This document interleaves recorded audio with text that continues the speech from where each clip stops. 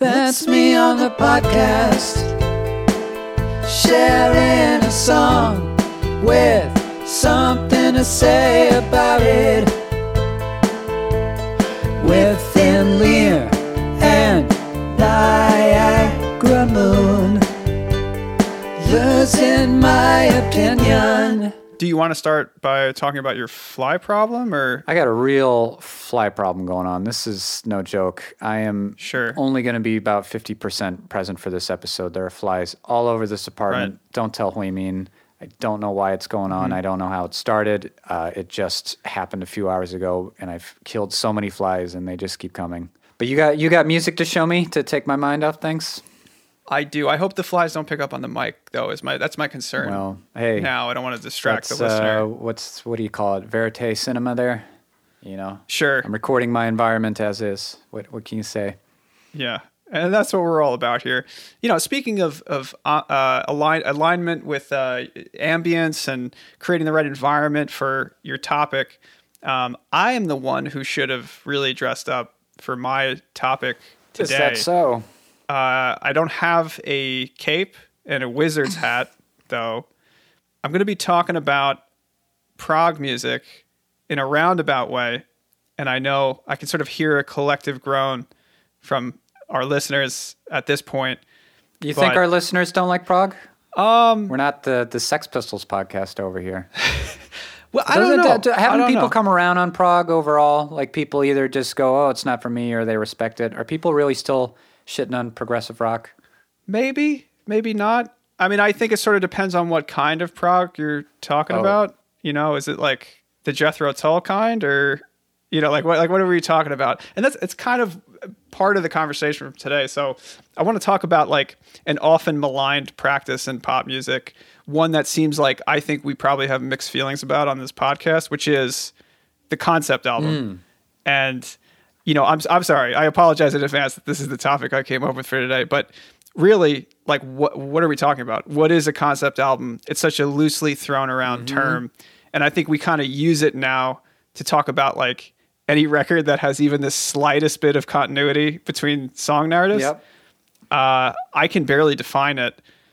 I think it's like something to do with overall narrative concept that holds an album together, and we really start to, like, in trying to examine a lot of the classic concept albums when talking about this podcast today, it's like you could start to disqualify a lot of them just based on that one categorization. Like, musicians aren't known for their narrative continuity, or it makes absolutely no sense, or there's just like no actual concept. Like, I'm thinking of Tommy, which is fairly incomprehensible. They made a movie out of it, though. Which was also, I think, even more incomprehensible. Shitty. Shout out to Quadrophenia, though. That is a great movie, if I remember correctly, and a great album. My favorite Who album. Never seen the movie. Movie was well done, I thought. Album makes more sense narratively than Tommy does. Sgt. Pepper's, right, which has zero continuity after the first two songs. For two songs, yeah. Which, whatever. Right. Billy Shears is like, "Hey, what's up? All right, goodbye, everybody." And then it's just, here are some psychedelic songs. Some of those Pink Floyd albums that we call concept albums, like Dark Side of the Moon, how is that? How do you track the narrative concept of that album? Yeah. You know, I think often what we're talking about is like something that has thematic continuity, but not like a narrative continuity. Like Marvin Gaye's What's Going On, like that's a concept album if we're talking about thematic it certainly is. Continuity. But like, you know, saying it's of a common musical fabric between the songs, you could say that about most great albums. Like The Wall, okay, that's a concept album that hangs together, but it's also extremely annoying. Oh, and that come on. It's only mildly brings me annoying. To my next... I still like The Wall. Brings me to my next... Roger Waters is on his, like, I'm Still Annoying tour right now, I'm Still actually. Annoying. That's the name of his new album. That's the name of his new album, yeah. Brings me to my next point. We talked about last week, and I forget the name of the band already, and I'm sorry. We talked about a story song that, Thomas, you felt was maybe something to feel guilty about enjoying. Which one? The Casablanca Moon. Ooh, I love that one. Casablanca Moon. Song. Yes. And I really enjoyed that song. I liked it because I'm annoying in the right ways. But there's that pretension, I think, that creeps into the brain when you hear that an artist is attempting to make a concept album. And that brings me to prog. So prog is known for having this wealth of concept albums, and I guess the question is why. I would say, well, nerds. Nerds is why. They're thinking a lot, writing stuff down. They don't give a shit about pretension. And it's kind of admirable in that way. And those concept albums tend to come from bands in that genre because they have a really symbiotic relationship with the audience. Like, you know, Rush or Dream Theater, they don't worry about how the audience is going to take their weird-ass conceit. Oh, that's what they're there for. Right. There's no fear of consequences, I think, in prog from the artists that are releasing those concept records. They have faith in the reception. Would you agree with that? I would agree with that, and there are 3 flies by the window right now. But yes, you make a very valid point so far. Do you think that they agree with my point too? I think they're like, I want to get out, but I'm just going to hang out for another hour, buzzing around the window, driving me nuts. This is like an Edgar Allan Poe poem. Well, let's see if I can convince them further. But yeah, no, I'm with you so far. You know, let me get this off my chest as we go in here. I always like the idea of a concept album.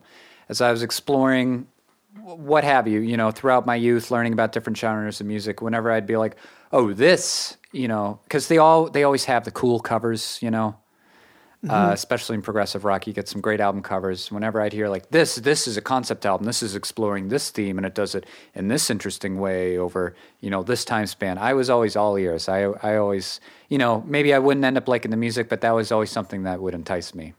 I was always down for that. Sure. Yeah. Same. Oh, same. Yeah, I know we're the same kind of child. You know, you see like the cover of Aqualung or whatever, and you're like, oh, I wonder what this sounds like. Well, before we get really deeply into the prog realm, like there are classic concept albums that are totally outside of that. I would look to Kendrick Lamar's Good Kid, Mad City is one of the best in recent memory. Like that could be like a novella if you just put it on a page. Sufjan Stevens. Those are lyrically heavy, obviously. Oh, yeah. Sufjan Stevens, Illinois sort of fits into the mold because it's like tunes from a region. Yep. A lot of historical fiction or not so fiction. Oh, yeah.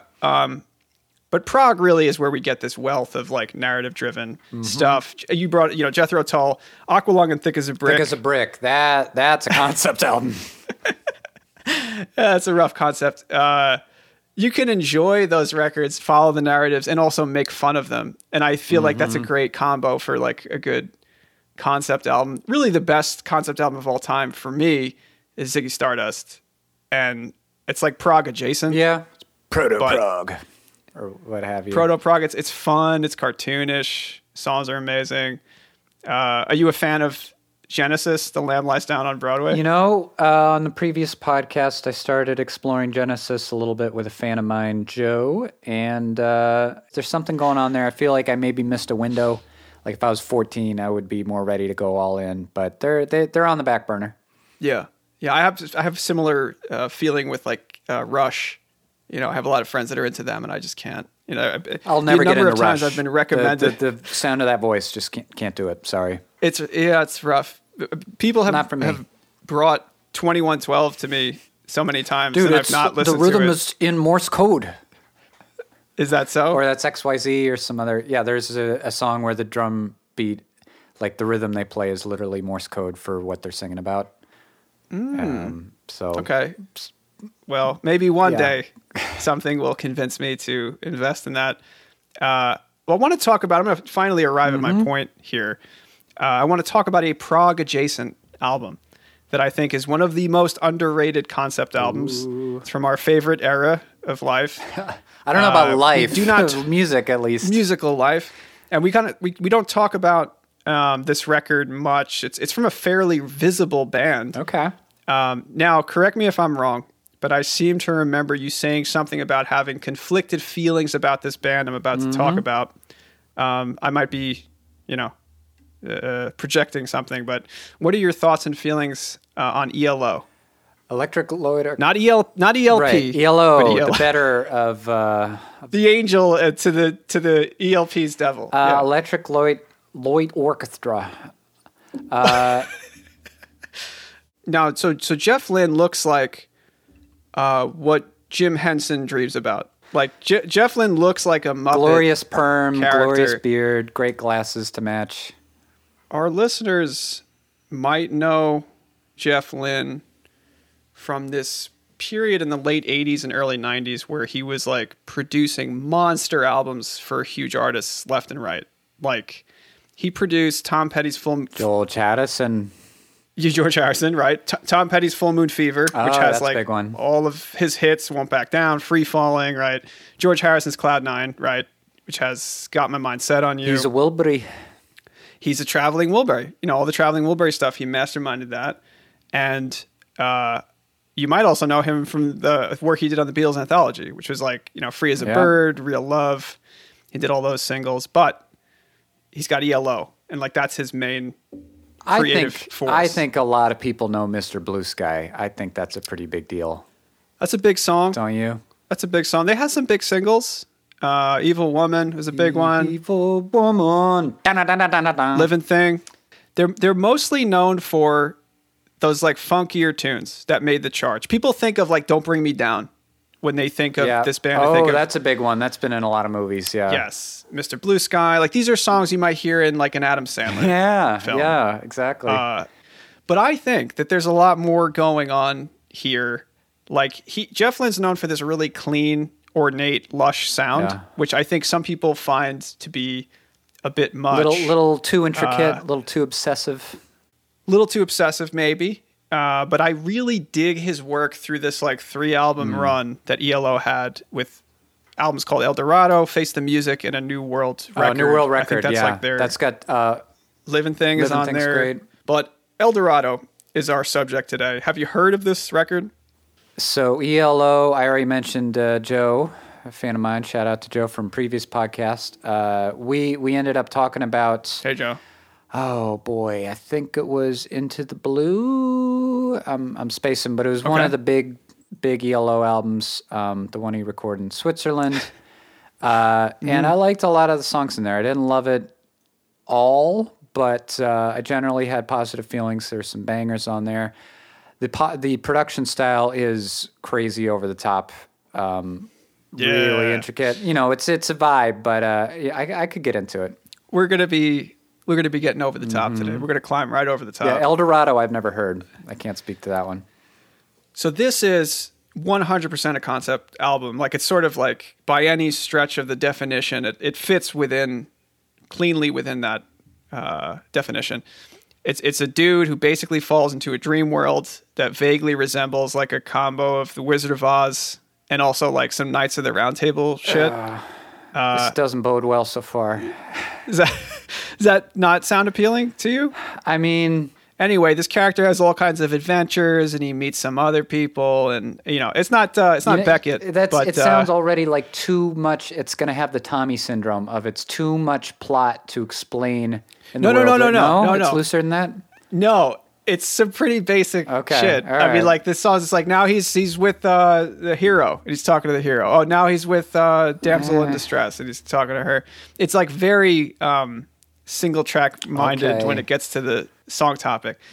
I want to start with a song that I think is maybe one of the easiest to enjoy. Oh yeah, what hits did this album have? Am I allowed to ask that? Can't Get It Out of My Head is the hit. Oh, I don't know that one. Okay. That's the hit. And I'm actually not going to play you that one today. It's a slower tune. It's a ballad. I think it's very nice. Very lovely tune. But let's start with the first song I want to show you here. It's called Laredo Tornado. Laredo Tornado. And how much do you like this? Or are we going to get into that later? Is this really a guilty pleasure for you?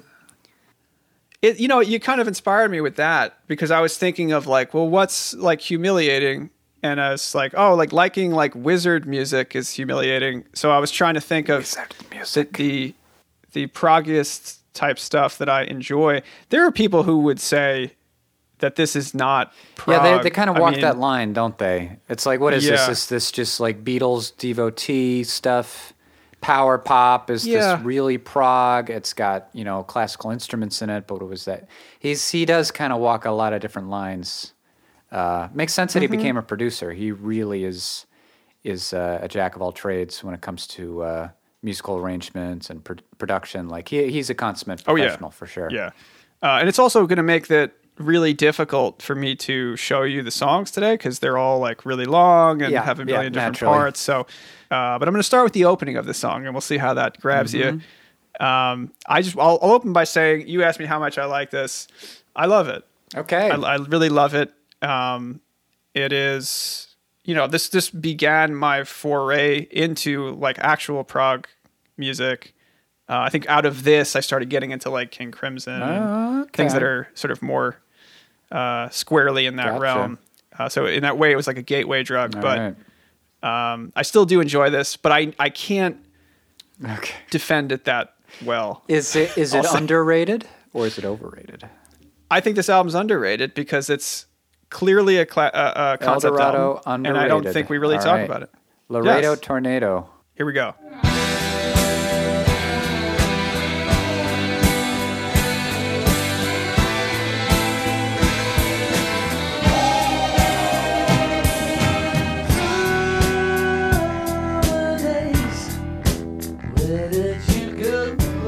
Ooh, that clavinet. I thought of you when I heard that. I was like, oh, I wonder if that's for him. A little funky, right? It's not overly ornate so far. No. So I want to take you to the chorus. Is that okay? Hit me. Is that okay? Ooh, I do like that part that just happened. Here we go.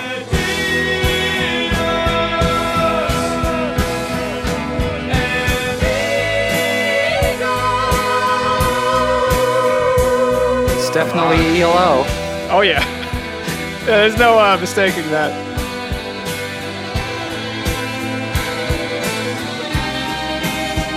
Oh yeah. Listen to it all come together.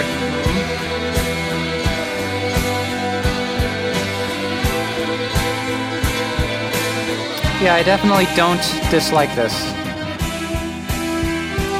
I know it's way over the top, but like when the strings come in, it's just really nice here.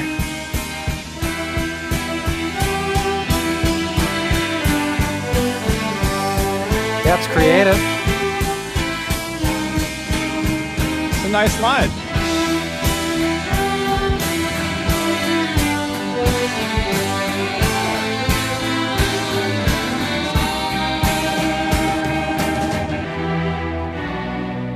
There you go. What are your initial thoughts? Because I had a great time listening. Already, I'm getting the impression that this Electric Light Orchestra album. I'm gonna keep not saying that right. I can't. You're saying it like Van Morrison would say. Electric Light Orchestra. Electric Light Orchestra. No more lockdown. No more lockdown.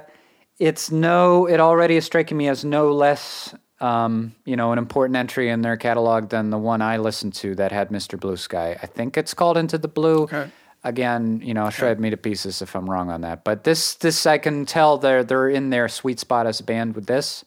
I'm surprised that the album cover is terrible though. Yes. Yeah, it's there's a lot of musical content in what you showed me that I'm like right on. I like the groove. I like he's adding these little extra pieces to keep it interesting. It's ambitious, and he's largely pulling it off. But he's making one or two choices that are really cheesy and dated that kind of just smear up the whole thing for me a little bit too. That keeps being my frustration. I agree with you. This band as a whole. I agree with all of that except for that very last thing that you said about it smearing the whole thing. I mean, I think that... I can still get over it, but it's there. It's bugging me in the back of my mind. These concept albums, this narrative-driven music, it's almost like, even at its best, you're like trying to overlook whatever it is they're trying to do with the concept. Like the Who Sell Out or whatever. It's like, all right, let's get to this song. And there are definitely some cheesy choices here, but I think... Yeah, it's not just the story or the lyrics. It's garish. It's always a little bit overdone with Mr. Lin. Yeah, and I think that's his thing. Yeah, people love that. Their fan base loves him for that. It's a little too a little too heavy-handed for me, personally. I like it when the song is a great song. Oh, and he's got a lot of great songs. The man can write. So, yeah, that's another part of it. So when the song is a great song, I hear what you're talking about, but I always just sort of take it, with the good song. I can. I want to get back to. It's frustrating because I feel like if you just minimize that a little bit more, these guys would be one of my favorite bands ever too. It's just really like you're almost there with the overall vibe. I understand. I get what you're saying, and I think that's the criticism that I can't. I have no answer for it. I just that's dig what it. they're about. Yeah, I dig it enough that I can overlook whatever is cheesy. I'm going to play you a song that I do not think is cheesy. I actually think it's very modern in its approach to the production. All right. I love what he does with drums. Those drums always kick ass. They're always locks in the drums. That is for sure. Yeah. Yeah, it's like Zeppelin-style production underneath these tunes. I'll play you a song called Mr. Kingdom. I'm not even going to bother try to explain how this connects to the narrative anymore. Mr. Kingdom. Yeah, he likes his formal characters. I'm going to play you this song from partway in. But I love the sound of this. And Jeff Lynne often said he felt like his band picked up where the Beatles' I Am the Walrus left off. Yeah, I totally see that. He's a mix between the Beatles and Queen to me. That's interesting. It's like the would-be like classical flourishes of Queen, that kind of Wagner level intensity. And then like the Beatles' sense of psychedelia. It's like that combined is ELO quintessentially to me. Yes. Yeah. Yeah, I agree with that completely. See how this grabs you. All right. More or less in grip.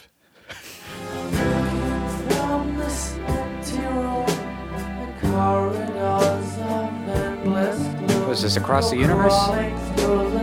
He said that was the inspiration for the tune. Yeah, no shit. It sounds nice. I like the soundscape.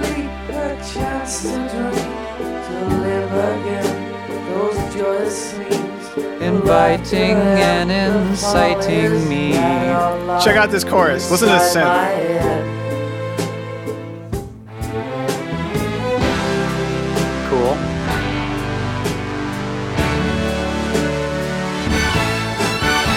Help me search a lonely soul and grief to leave behind the world. Yeah, loves his cello. It's a good moog. Mr. Kingdom, help me please to find the rainbow's end.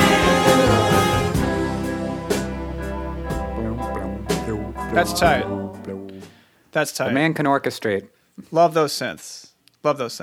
And that song has like a coda that is just killer. That's full of those really buzzy, dark sounding synths. I feel like the darker this band gets, the darker the flourishes get, the less of the cheese factor you hear. Yeah, get a little more melancholy in there. Yeah, I'm liking this so far. I mean, I like to make fun of this guy too, but if I'm in the right mood, because I really got to be in the right mood for this band, but next time I'm really in the mood, I could see, based on what you're showing me so far, I could see digging more into this. I'm surprised I don't hear more of this, hear more about this specific album, because I feel like it's like the later period that gets more attention. Yeah, I think, the Don't Bring Me Down stuff, the other singles are huge. I think people kind of look at them as a singles band, but those three records, El Dorado, Face the Music, New World Record, those are all great albums. They're really going for it. Oh, they're going for it too much for me. Yeah, I mean, that's your issue with it. It's unabashed. I'm self-conscious about how much I enjoyed this record in particular because it does have so many of those, it's almost musical theater flourishes that sometimes happen. And I don't typically enjoy, I rarely enjoy any musical theater type music.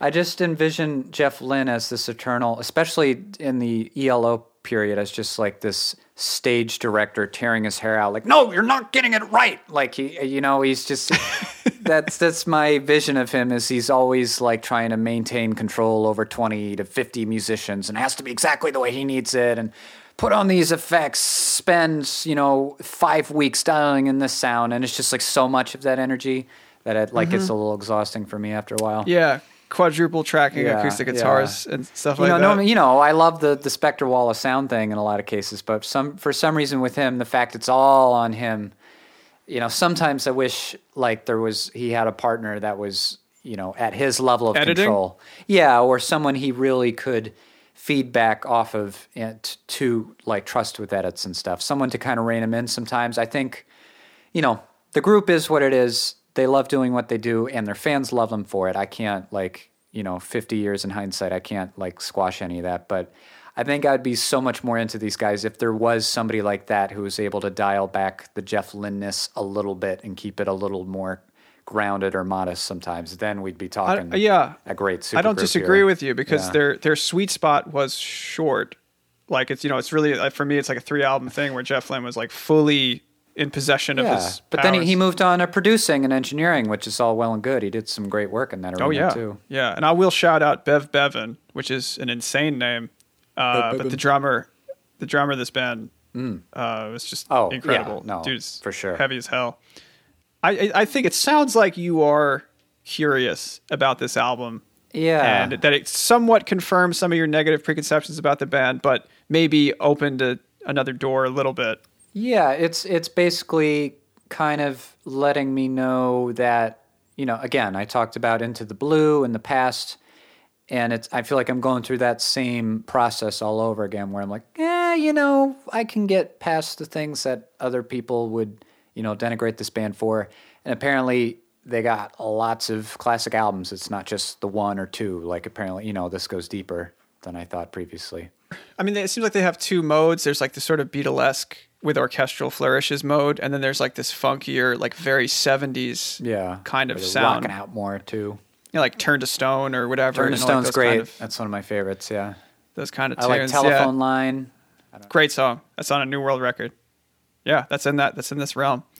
I'm going to end with a song that's actually not on El Dorado, sort of in keeping with the concept album's lack of continuity. I will step into that lack of continuity role.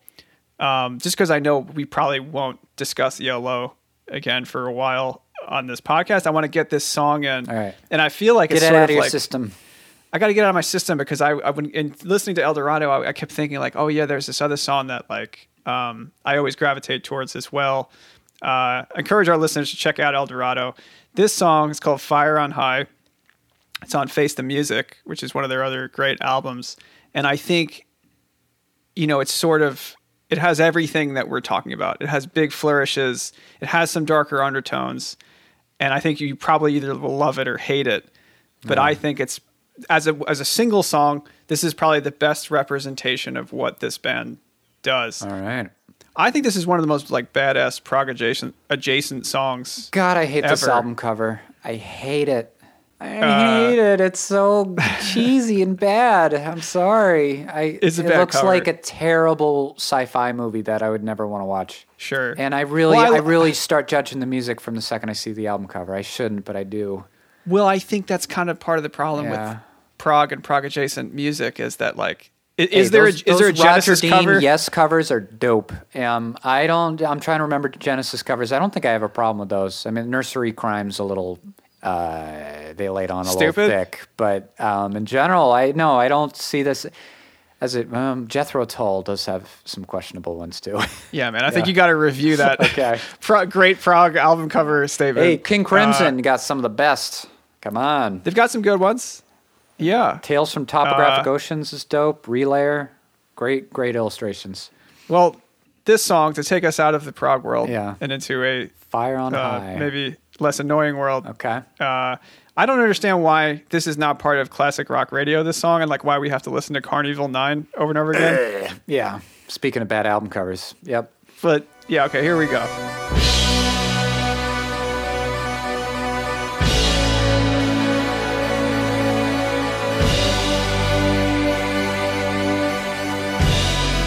Great drums.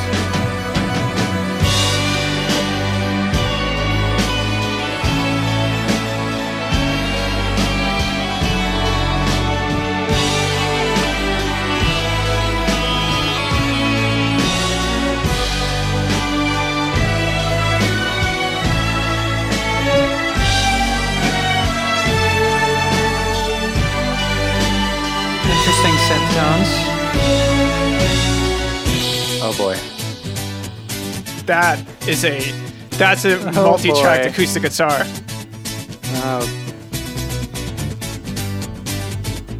Yep, got the bass in there now. Oh yeah, snare drum's pretty righteous. That's tight. I don't care, it's just too tight.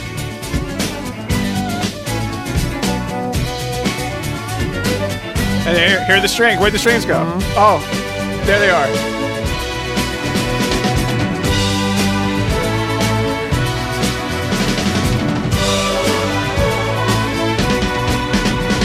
This is what you had to get out of your system?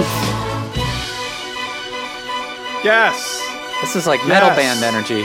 This is metal without the heavy electric guitar. Oh, there's some of that. Well, I'll let the listener enjoy the rest of that on their own time, but that's absolutely fantastic. Yeah, all right. Eternal respects for ELO. They know what they're trying to do. They work very hard at it, and they don't answer to anybody else. How can you hate them for that? Yeah. I don't know if I was as much into that as the El Dorado tracks you showed me, but yeah, I think El Dorado's more of the era that you would probably dig. Probably, yeah. Of them. I think that's their most, they would even say it, I think it's their most Beatlesque album. It's like, really is an extension of that I Am the Walrus kind of sound. Yep. Electric Light Orchestra, will come back to them. Yeah. Maybe someday. At some point. Yeah, I don't think they need a ton of extra attention more than they already have. Well, I was going to do a 5-part series. Yes, but, naturally. I guess we'll do the other 4 later on. For sure. We're going to talk about my segment now. And, so I do have some songs that I'm very excited to show you today. I think you're really going to like them. I don't think you've heard them before. Okay. And, I have some theories. I don't know if I quite have a thesis. I thought I had a thesis, and then the more I kind of dug into this, I got a little unsure. I think this is, it's not quite a revisionist history segment, but it might be a what happened here segment. Mm-hmm. I'm going to examine a very particular period of musical history, a certain genre, a certain era, a certain location, really. And maybe you can help shed some light on this issue. Like I say, I have my guesses about what went on here, but you might be able to illuminate me further. Okay. So we are talking specifically about, the very end of the 80s, first half of the 90s. And we're talking about essentially, still we'll keep it limited to rock music, guitar-driven music.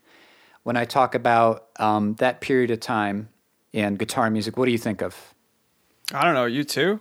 U2, okay. Well, what else was going on in rock at this time? The dying throes of hair metal, and wasn't that already done by like 90, 91? Maybe. I think it was. Yeah, you don't get. I'm not talking decade. about 86. I'm talking about like 89 to 94. What was going on in this period of time? Early grunge. Yeah, you got grunge for sure. Anything else going on? I don't know. I feel like I'm in middle school. Just guide me to whatever it is you're looking for. Well, if you ask me, I feel like if the average casual music fan on the street, hey, rock music in the early 90s, what was going on? It's grunge, right? Is like the first thing people always talk about. Like if you follow the overall, historical narrative of rock music, that's like, oh, that's the time for grunge. And then you have some other bands, like say REM or U2 or whatever, that were popping around this time, but those were bands that had already kind of fermented their legacy like earlier in the 80s. All right, music from England around this time. What do you think of? Or the UK broadly? I'm gonna get a little more specific here. I feel like you don't quite know where I'm going with this so far. I have no idea. Okay. So let's talk specifically about this period of time, and let's go again back to the UK. As a young lad, I go to the local sort of novelty store, get your memorabilia, your posters. If you wanted to buy a poster to put up in your room as a teenager, what do you got? In terms of bands from the UK from the 80s and 90s, you got certainly the Smiths. The Smiths made a pretty good dent. And then you got Oasis, right? I mean, they come in, again, second half of the 90s, Oasis, there's kind of the rise of Oasis, and they did make some amount of, impact in the American market. Do you see Stone Roses? Does the average American know who the fuck the Stone Roses is? Probably not. I know you're a fan of the Stone Roses, right? Oh, yeah, I love them. I think that's the first band you've brought up in this discussion where I'm like, okay, I want to listen to them now. So you're starting to wake up here. Yeah. So yeah. I know that you already know the Stone Roses. I'm not about to just play the Stone Roses music today. I mean, if we feel like we have time at the end, I'm happy to expose those who don't know to like Elephant Stone. It's going to forever be a big... So we're starting to get into the what happened here aspect of this segment. I know Second Coming was kind of a letdown to some people. I think it's still a pretty solid rock album. And the band had internal struggles. They fell apart. But you had a band as strong as the Stone Roses by the end of the 80s with their debut album and all the hits on that. What the fuck happened in terms of them like breaking into the American market and leaving an impression here?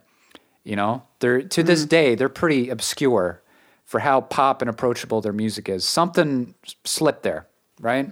Isn't it weird? Right. Have you ever thought that's kind of like I had to go to Japan? I lived in Japan for a few years to finally, find the attitude among casual music fans of like, okay, yeah, of course, Stone Roses classic. Like, why wouldn't everybody know them? And you don't see that here. Yeah, that is strange because like especially I don't know if these bands you'd call them contemporaries or whatever. Like I'm not, I think of the Smiths who are widely loved. Yes. A lot of people know what Morrissey looks like, despite his inflammatory comments. He can tour around the country here. But they were in the middle 80s, and then I feel like the window closed somehow. Sure. And the Smiths are more of an acquired taste, yeah, I think. They got his voice is... Yeah, his voice. Yeah, exactly. They're not Oasis level, like, hey, just get drunk and this is a no-brainer to put this music on. Right. But they got, they have their vibe. It's not for everybody, but I love it. I don't know how you feel about the Smiths, but Stone Roses I feel like are more accessible than them. I think Morrissey's voice is often a hurdle.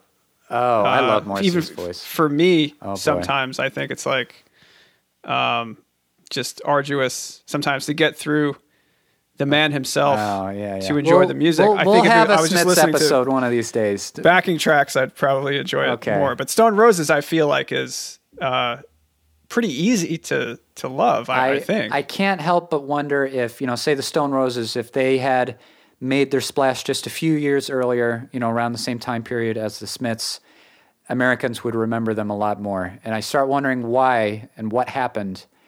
And I gotta say, I wonder if grunge and the impact that grunge had on American music fans and the fascination it held for years and years, if that didn't kind of, close up shop for a lot of other styles for a little while. Grunge killed a lot. Yeah, grunge killed hair metal. Thank God, grunge is way better than hair metal.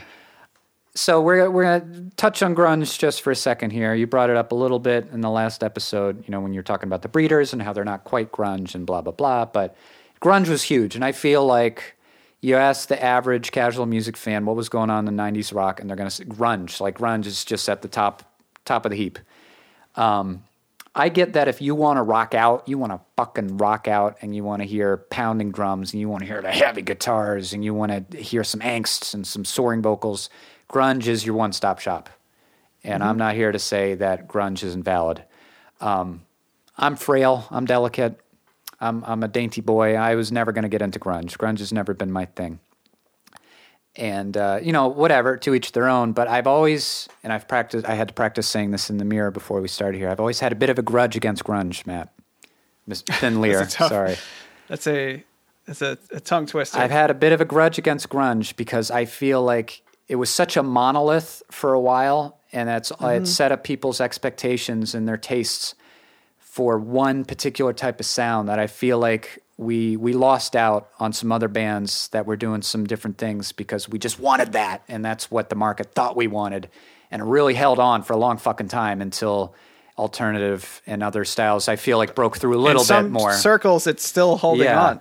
I agree completely with what you're saying, and I was actually just going to say that we for two guys that don't particularly love grunge, we talk about it a lot. It's everywhere. Like I'm not a fan, but Nirvana has been fucking thrown in my face, and the Pearl Jam and the Soundgarden, Black Hole Sun, and it's inescapable. Is Smashing Pumpkins grunge? Do they count? I think it was like Next Wave, Siamese Pumpkins or whatever. Siamese Cats. Siamese Dream? No, Siamese Twins. Whatever the fuck. Right, Siamese Cats. Yeah. I think they're like the next wave of it. They probably get lumped into that. I guess they would be like more alternative, like whatever that means. Right. But, maybe they bridged the gap a little bit or whatever. But so what we're getting to today, if I'm going to finally get to my point, is there are some bands from this period, even beyond the shoegaze stuff, which again, I say that's a boutique, unique sound. I think that has an appropriate level of listenership. I like the first, anytime I listen to a classic shoegaze album, I really enjoy the first like half of it, and then I just start to want to do other things. Like, and that's the thing with Loveless is like I love like the first like 4 songs, and then I'm like I couldn't tell you what the rest of the album sounds like. Man, no, there's some great stuff in the second half, but I get needing, that's a specific thing. I get needing to break that up a little more, not just do straight, binge listen all the slow dive albums. I get that, but I don't get why a couple of bands that I want to show you today, I don't get why they seemingly have just not held on at all in American listenership and memory.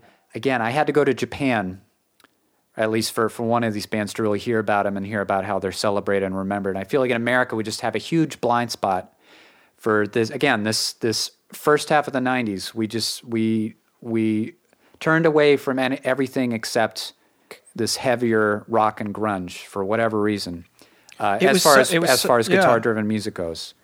Yeah.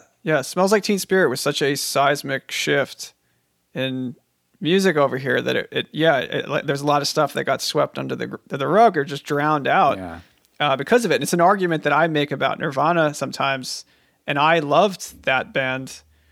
It almost did more harm than good. I think you look at the sort of the Puddle of Mud era of radio rock, and you can you had all those bands that tried to copy their sound afterward, and most of those are fucking terrible. As my older Gen X brother calls them, butt rock. You get a lot of cock rock, Bush, and all like the '90s bands that tried to ride their coattails. Yeah, and you lost out on some great UK bands that to this day I think. They missed out on so much opportunity they could have gotten had things gone differently. They don't get the sync and all the placements. You don't hear them in popular media the way I think you should. They don't quite have the numbers for touring. Particularly one of these bands, or Spotify. I love this band, and they're still able. The first band I'm going to show you today, they're still able to make music, and they have their niche audience. But I just something went wrong. Something was wrong with the stew in the first half of the 90s. I think it was the grunge thing. I think it was Nirvana and company. Are these bands well known in the UK, or this is just a States thing? They are. One of them is certainly... it's not like I've been in the UK since I was 10 years old, but just based on the numbers I was seeing, certainly the second band I'll show you today, I think they still have their, considerable following. In any case, they are certainly much bigger in the UK than America for sure, a la the Stone Roses. Sure. And let's finally get to one of these songs, shall we? You ever heard of a band called Trash Can Sinatras? I've heard the name. I've never. Oh, you have heard band. The name even. I have. Yeah. Wow. Okay. It's a catchy name for a band. Trash Can Sinatras. They are a band from Scotland, and I want to show you their very first, probably biggest single, "Obscurity Knocks."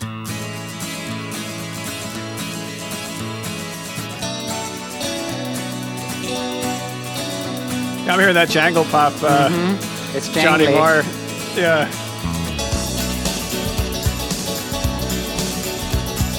Always at the foot of the photographs. That's me there, snug as a thug in a mugshot pose about my throat. Owner of his corner and not much more. Still these days, I'm better placed to get my just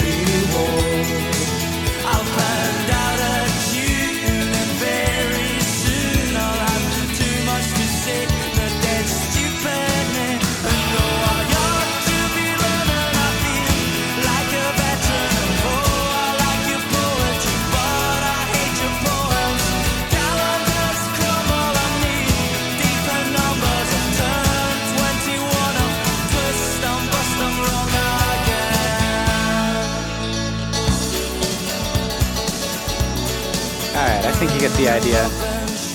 Yeah. So what we just listened to, folks, I talked last week about your Ariel and your Casablanca Moon. I don't know if this song is quite up to that tippy top level. I had a lot of people. More people reached out to me about that song, being like, "What is this shit?" or "That's great," than ever before. Oh, cool. Even more than the Kiss episode. Well, so I think you struck a nerve with Dean Friedman there. I'm glad to hear that. And I got to say, maybe the song isn't quite at that level, but it's maybe just one notch down. I love this song so much, and I think the lyrics are excellent. I think it's all around just an excellent, catchy, jangle-pop, energetic tune. And I'm like, what happened? Why this? At the time, I was looking at the numbers. It made some amount of a splash, but nobody fucking knows this song in this country, Yeah, it's a really catchy song. I could see it doing well. As you brought up Sync, so, you sort of know where I think this fits in these, John Hughes world of where it could have gone. It did nothing. Nice arrangement. It did really remind me of sort of that Johnny Marr style. Really clean. Yeah, and you hear the Smiths here and there. They made their mark. I can buy a Smiths poster at the nearby novelty store. Nobody knows shit about Trash Can Sinatras. Do they have a consistent output? So this album's from 1990, the album Cake. They released albums every 3 years, and then it became 5 years, and I think the last one was 2016. They're definitely able to keep it going, but I'm sure everybody's got their day jobs, and they just make it work when they can. But this is a goddamn classic here, and I love the lyrics. I love the story. It's the perfect, quarter life crisis song.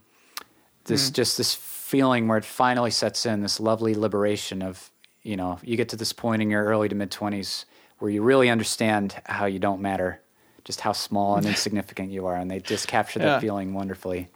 Yeah, Morrissey sort of built a career. No, he very much matters 50-year-old in his man mind. Yeah. Talking about, yeah. That was always the part of the Smiths that I couldn't get behind. There was and I guess there's a tinge of it here that I think you yourself are aware of because, It's very literate. It's lots of clever little... I mean, hey, I eat that shit up. But... Yeah, there's a preciousness to it. I'm owner of this corner, and not much more. Check my watch, and I'm half past caring. All those kind of little turns of phrases that I love. Yeah, I would go out tonight, but I haven't got a stitch to wear. Oh, I really want to do a Smiths episode now. I love... I'm gonna challenge me. Challenge me. Yeah, I gotta come clean. I did have a Morrissey poster in my room when I was a wee teen. Cool. Yeah, of him throwing the football up in the air. I bought Meat is Murder as a teen. Okay. I really there was a period I was into them, but it's just hard for me to. I still love them. Go back to that. I'm not gonna stand behind any of the comments he makes nowadays. But so Trash Can Sinatra's. This band should have made so much more of a splash, and I just got to say, again, we're going back to what happened here. I think it was what I'm talking about with the grunge movement and the heavy sound coming in, but I got to believe if these guys came in 5 years earlier or 5 years later, something would have got off the ground a little bit more. Are we talking about a Jangle-pop Bermuda Triangle here? I think is what you're... Yeah, because I think the next band I'm going to show you is also Jangle-pop, yeah. There's a Jangle-pop Bermuda Triangle going on. Yeah. These planes are getting lost. That's what we stumbled across here. This is the Jangle-pop Bermuda Triangle. This was just... We did it to ourselves. And you know what fucking happened also? Is Britain had to overcompensate after getting shut out for so long. They had to bring Oasis to that those had to become the guys. We got to do an Oasis episode too at some point. I love the Gallagher brothers as public figures. Anything that comes out of their mouth, I am fascinated by. Yeah, I love that. I do. I love them. I would love to see them on a reality show, but their music is so disappointing to me. I like when they call each other potatoes. I think that's funny. Noel has one of the best disses for his brother. Just one of my favorite disses I've ever heard, which is he's a man with a fork in a world of soup. That's good. That's Liam Gallagher for you in a nutshell. It's really good. It's so funny. It's like that, it's like that Eagles thing where it's like this music is so lightweight and there's such hatred and rage between them. It's like hilarious. It doesn't match the intensity of the music. Don't Look Back in Anger. It's a pretty good song. And then I get some of their earliest stuff. That can rock if you want to hang out at a pub, but God, for how much they talk themselves up, so disappointing. But yeah, I feel like that's what they were backed into a corner. Old Britannia needed some hype men to try to get the sales rolling again. Things were weird for a while with trying to break into America. So Trash Can Sinatra's Obscurity Knocks, fucking love that song. Classic. I want to see it in popular culture more. So I figured I'd show it to you today. But I got another band to show you as well. Okay. You ever heard of The Sundays? No, this band I have not heard of. All right. Yeah, they're so good. Now, when they call themselves the Sundays, is that like the day of the week? And not day of the week. They cream. Ran into confusion with that while they were touring. And somebody thought that they were going to build your own Sunday. Yeah, in the show that they tried to play a show in Dallas, this British band, the Sundays. The show in Dallas was advertised with the slogan, "See the Sundays on Sunday with ice cream sundaes." I don't see anything wrong with that marketing strategy. You know that you mention it, yeah, why not? Get some ice cream. Well, listen to the band and see if you want to be eating an ice cream sundae while listening to them. This band, my lord, you're going to hear one of the best singing voices you ever heard in your life coming up here. Female vocalist. Oh, I don't know why this band does not have more traction in the U.S. Why did it take me going to Japan and meeting my music nerd roommate Shunsuke to find out about this group? And their wonderful string of 3 albums in the 90s. I think all of them are strong. Of course, the first album has the best songs, but they had a lovely... largely acoustic, but not always, folk rock sound going on. We let them down. So we're going to listen to their very first single. I think it's from 89, so basically the same time as Obscurity Knocks, the first song we heard. This song is called Can't Be Sure. Let's do it. Let's do it.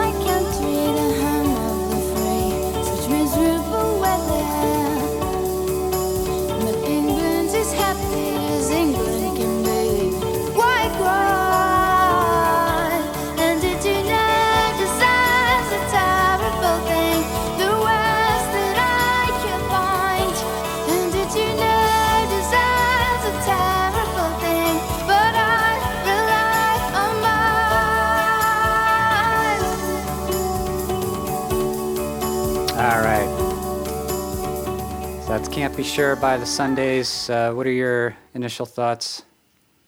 Her voice is great. Love that sound of her voice. This genre is just not my favorite. Oh no? What? The songs kind of blend together. What's it lacking for you? For me, I don't think I heard it at the right time in life. Like even when I was into the Smiths, it was probably a bit later than it should have been for me. What does that mean? Music's music. It's supposed to be timeless. What happened here? Yeah, but I think when you hear it like at a teenage time, I think there's certain genres of music that you need to hear in a teenage time in order for it to really like blossom in your heart. I think that prog is like that. I think Jangle-pop, especially sad Jangle-pop is probably like that. It's too yearning. Is that the problem here? It's too melancholia. It needs to, I think, take root during an adolescent yearning, So like I think this. So is, how come the adolescents of the early '90s weren't? There's. I mean, it's they hard to judge maybe on this one song, but their music should have been on Friends. Would have been perfect for that show. For your credit sequences. Sure, I'm not sure that's a huge vote of confidence for this band, but yeah, I can't say why. I mean, this is '89, so theoretically there is a window, right? Yeah. So what happened? Again, back to the. Is it the accent? You think it's a little thick? You think No, I don't, because the Cranberries didn't come along too far after. Oh, the Cranberries. And people love them here. So. Oh, you don't like the Cranberries? I mean, whatever. That one song's fine. I guess I don't know much about them. I don't know much about them. I know the singles. Yeah. It's all right. Well, I was. You let me down. I thought you would be, but you know what? If you don't like the Smiths that much either, what can I expect really? Because both these bands are just spiritual successors to the Smiths for me. I'm a hard Jangle-pop sell. I probably like the first song a bit better. Okay. But and you don't like Björk either. The moment in the song I just showed you where she goes like with the echo, that's very Björkian. I love that. I do like Björk. Oh yeah, but that's we got to do a that's Björk episode. She might be a top 10 for me. I know we haven't really talked about her at all yet, but I am big into her 90s run. All right, so this another victim to the Jangle-pop Bermuda Triangle here, the Sundays. God damn it! But why Morrissey though? Like why did he break through? I guess that's the bigger question. Was the time. I think it was the mid '80s. There was room there to blossom. That got close. That alternative college rock thing as a medicine against the fucking hair metal Twisted Sister movement that was going at that time. And then Nirvana filled that gap, and we weren't taking in newcomers somehow. I don't know. REM was established by then as well. I don't. Sure. That's again. I thought I had a more formidable thesis here, but I come back to what happened here. Yeah. It might also be that thing. That line. It's the singer, not the song. Like Morrissey is a way more wildly cartoonish version of a sad British man than any of these folks. He does value his public persona. He is definitely ready to get in front of a camera and tell you what he's thinking. That's and true. I think for Americans, it's an easier fit with preconceptions about like a sad thin British man. What does he look and sound like when he's hyperliterate? Yeah, carrying around a bouquet of flowers. I love it. Yeah. It sort of fits with our preconceptions. All right, but the ultimate mystery here, because I believe you to be a Stone Roses fan, so maybe say what you will about these other two bands I showed you. We missed something there. Something got gummed up in the works. That album should have blew up. Just in case people are listening to this and they're like, all right, so what's so fucking great about the Stone Roses? Should we play just a little bit of Stone Roses just to cap things off here? What should I play him? Hang on. This is an important question. Elephant Stone? Or something else? Waterfall? She's a Waterfall? No. Play. Have you seen her? Have you heard? Which one's that? That's a great one. But I Am the Resurrection is my favorite Stone Roses song. Yeah, I mean, the whole album is good. That's the thing. Yeah. It's solid all the way through. It's one of those. All right. Great cover. Excellent cover. Contrary to a lot of the covers we've talked about today. Yes, excellent.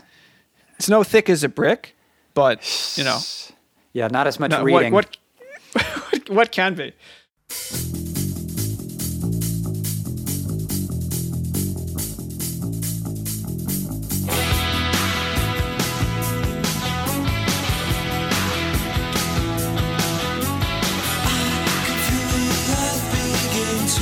Again, very accented singing voice.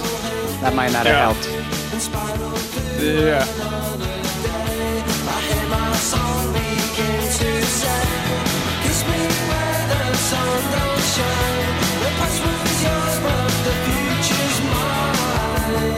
Look at the size of these t-shirts in this video.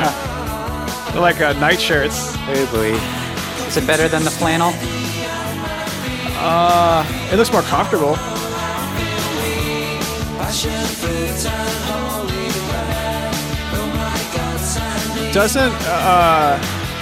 Doesn't Ian Brown seem like he might just like punch you in the face if you walked up to him and complimented him. He might. Yeah, he looks like an instigator.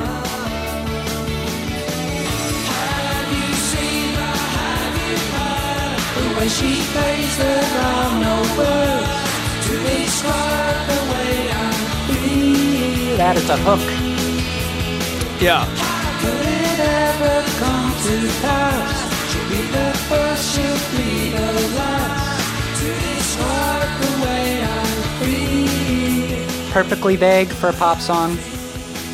It's great. You got that shimmery production. I think they're sold by now. I think we made our point. Yeah, I mean that's just like good old fashioned power pop. Mm-hmm. You know, I think I like the Jangle-pop that transcends the Jangle-pop genre.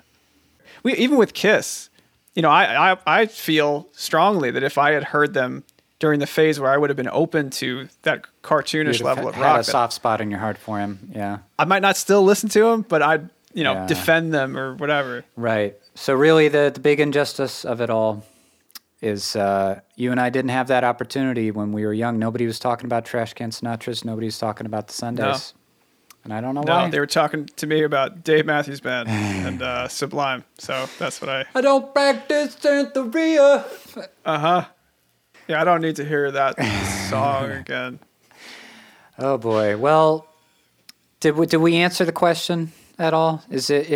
No, we didn't. Is it still just a big Bermuda Triangle mystery here? It's a mystery. Yeah. It's a mystery. Nobody knows where those bands' planes ended up. Yeah. Golly. That was a lot of British and Scottish music today. A lot of UK represented on this week's episode. A lot of UK stuff. You know, I think we learned that listeners should check out El Dorado, that it's a really strong concept album, that yes, there is a cheese factor, but not an unpleasant one. No? Just kind of washes over you. A wash of cheese. And contrary to your impression of the Sundays, I gotta say they're one of my favorite bands of the '90s. One of the best singing voices I ever heard. Good singing voice. Don't let his lack of enthusiasm get you down, folks. Check out all three of their '90s albums. That's what I say. Trash Can Sinatras are pretty solid too. I like all their stuff, but the Sundays reaches a certain height for me. Another level. Mm-hmm. You know what? I could be wrong now. You know, Nirvana could be the greatest fucking thing ever, and maybe everything happened exactly the way it should have with all these grunge bands going to the top of the stack, but I don't think so. Yeah, you navigated your way towards it. Yeah, I don't need your patronage there. You found it in the end. That's like a 7 out of 10. 7 out of 10 okay. way of finding your way to your catchphrase. It's kind of, I don't know, I think it's the flies. This feels like a 7 out of 10 segment for me. Too many flies influencing you. Buzzing around, man. Buzzing around. Yeah. And I will say, so long, suckers, to our listeners. And I do not feel you are suckers, though, for listening to this But podcast. you will be suckers if you don't, A, subscribe to catch all future episodes. B, write a rating. No, leave a rating, write a review if you feel so inclined and you know how to do so. I know tech can be hard for some people. But then also, if you like social media, you want to follow us on Twitter or Instagram, and now TikTok. Yeah. Thomas is coming up with some real sweet dance challenges to me talking about ELO. You gotta get with the times, folks. I'm on TikTok now, losing my opinion on all three platforms. But hey, thanks for listening. I hope you hope you know what to put on your playlist this week. Oh, 100%. I do. All ELO.